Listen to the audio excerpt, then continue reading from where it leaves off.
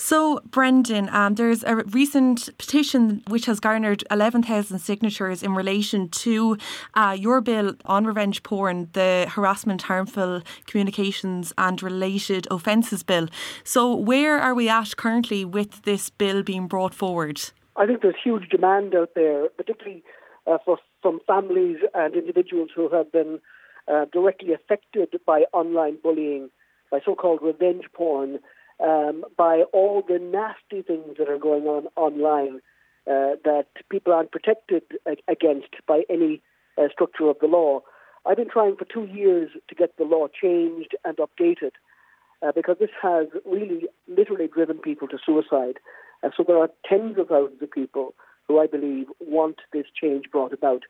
I've spoken to the new Minister for Justice, Helen McEntee, and she has guaranteed full government support for my bill. It is already past second stage, so it should go into committee as soon as the new committee system gets up and running in September. And it is our common purpose, that is my objective from the opposition benches with the government, to have this bill law before the end of this year. I think that would be a very important objective to achieve for all those for whom the bill is too late, who've already endured the terrible suffering online without any recourse to protection from the law, which should be in place.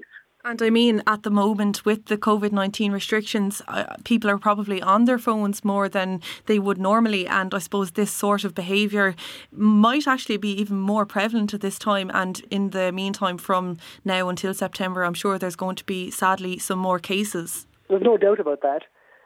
One of the side effects of this dreadful pandemic is the amount of abuse that's going undetected.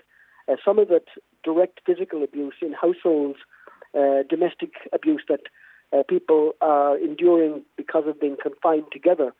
But equally importantly, there will be online abuse where people who are using modern communication to reach out, as everybody would, find themselves being targeted by bullying or even been exposed by people who they were in relationships previously. As I say, this is a time when support should be there for people and not adding more vulnerability to people who are already isolated in this way. And I believe that this law will bring relief. The sooner we get it enacted, the better.